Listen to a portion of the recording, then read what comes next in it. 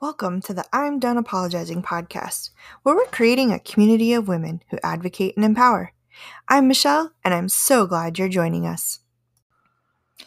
Taking time for ourselves has always been such an important topic, but I would argue that in this day and age, when things are more virtual, more at our fingertips, and expectations tend to be, or at least perceived to be, higher, it is even more important to take time for ourselves. So this week, we're going to talk about taking time for ourselves without the guilt. Stick around.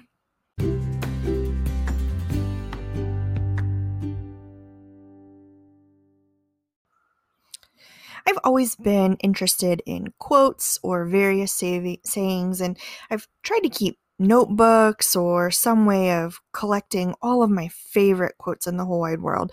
And so many of them resonate with me that I just don't have a great tool for that. But one thing I have found is, and this is not a sponsored promotion, but I do have a couple apps on my phone that regularly send me quotes. And so one is a motivation app, and the other one it's just called Motivation, and the other one is called I Am, and it's an intentions app. And so this past week, I have been getting those reminders to my phone on a regular basis. And the Motivation app sent me one that said, quote, "Take time for yourself, you deserve it," end quote.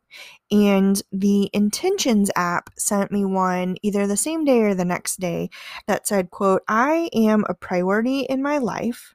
My health and healing matter," end quote. And so for me, it was a sign from the universe that it was time to talk about taking time for ourselves.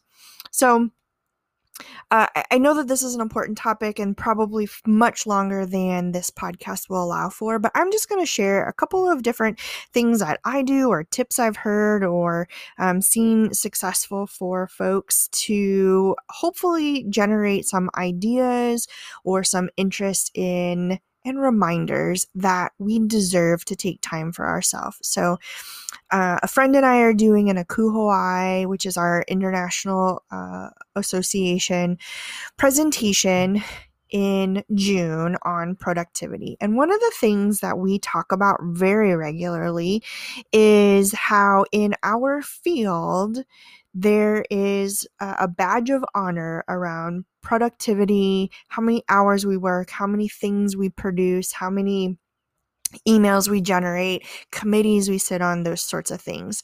Not really sure how we've gotten to that phase in our career, but it generates this competitiveness. So go back and listen to the comparison podcast if you want to talk about competitiveness and comparison.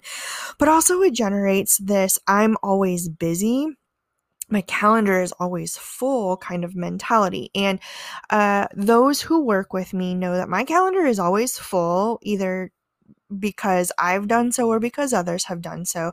But some of my full calendar is very intentional because I have learned to block my time on my calendar. So Jen with Craft Your Life Coaching talks about in one of her podcasts how she schedules meetings with Todd. And in her world, Todd is a fictitious person who it's just really an opportunity for her to take time for herself, whether that's catching up on things or working on a project or digging deeper into an area of interest that she hasn't had time to do. And so that really resonated with me. Now, I actually work with a Todd, so time with Todd or meeting with Todd would probably raise some red or orange flags for some folks in my organization, but I understood and appreciate and I'm on board with the intention behind blocking the calendar for things that you want and need to do. And so I've always been pretty good about blocking my calendar in the morning, making sure that I have time for emails and getting myself in a good space for the day. About a year and a half ago, maybe longer than that, I started blocking time at the end of my day. At 4:30 is 5 o'clock is the end of the day. 4:30 is when I block my calendar for wrap up, because what I found was folks were scheduling meetings that went right up until 5 o'clock. And that left me scrambling to get out the door, to do daycare pickup, or just to get on the road and get home. And I hated the scramble feel. And so I wanted to have that 30 minutes, that last 30 minutes of my day, as my opportunity to do what I needed to do to end my day and prepare myself for the next workday. So I've done that.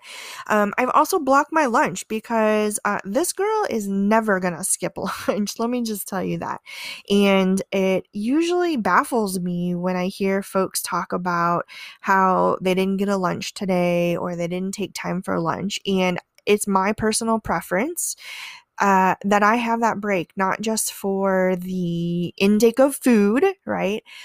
But also, like, I need that brain break. I need that mental stop in my day to not think about the things I've been thinking about all morning, or to mentally just disconnect so that I can be ready for my afternoon. And so it's really, really important to me to block those times. I've also started blocking time for professional development because I get an influx of articles to my inbox, or things that I want to look up, or things I should just be doing, like regularly updating my resume. And I'm not doing those because I'm just not carving out the time. And so I've started doing that in my planner. Hello, Happy Planner. I have started in my work Happy Planner. I have started putting down professional development tasks that I want to accomplish that week. And they're short, right? Like 3 or 4 things. They are not daunting. They're not huge. And it's just been really helpful for me to take that time for myself.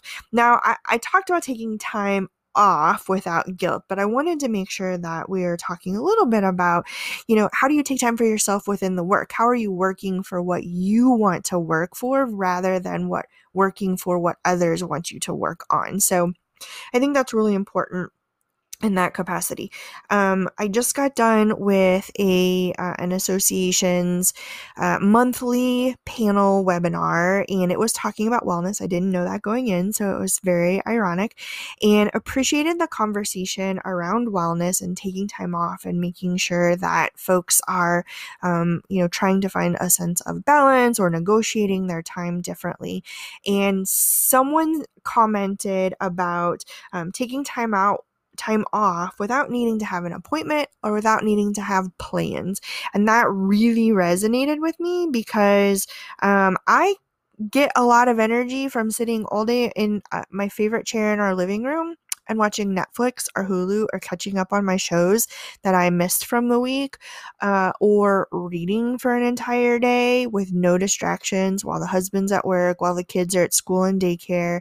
And that for me is equally as amazing as going to get a pedicure, although pedicure is pretty amazing, or, spending time or money on myself or whatever. Like, some of those just energizing things are really helpful to me. I'm also an introvert, so being by myself is very comforting, and is also how I really re-energize and get that energy back for myself, for my family, for my work that I'm doing.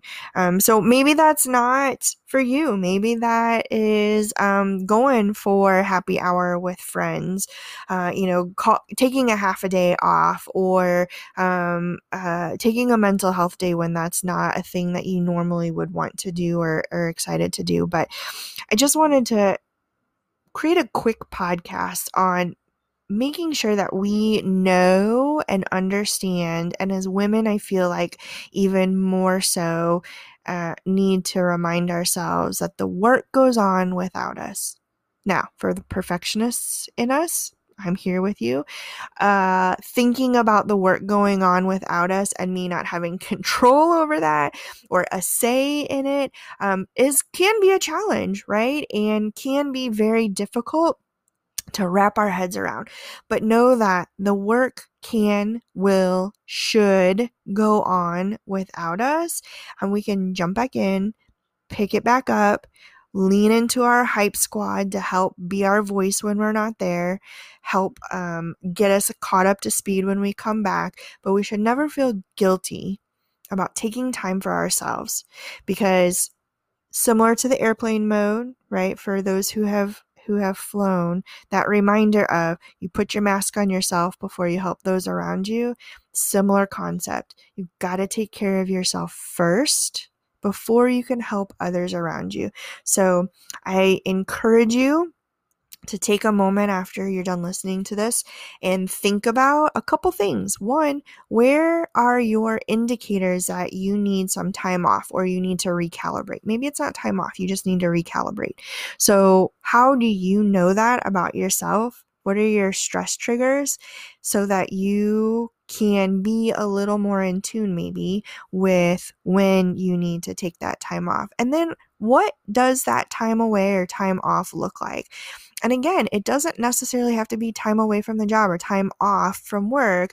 Maybe it's just recalibrating your schedule or your calendar or how you want to approach work. Although I will never pass up an opportunity to take a day off. So help me with this intention, please. Go ahead and say it out loud, say it in your head, whatever you need to do.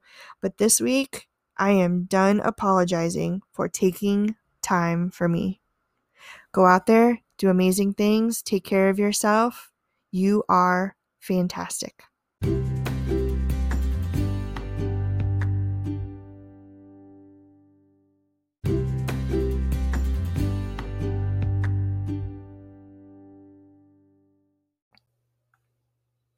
Thank you for coming along on this journey with me. If you enjoy this topic and know other women who will benefit from this conversation, please pass this along to them. I would also be most appreciative if you hit the subscribe button on your Apple Podcasts, Spotify, or wherever you listen to podcasts. Don't forget to join me on Instagram at @done.apologizing.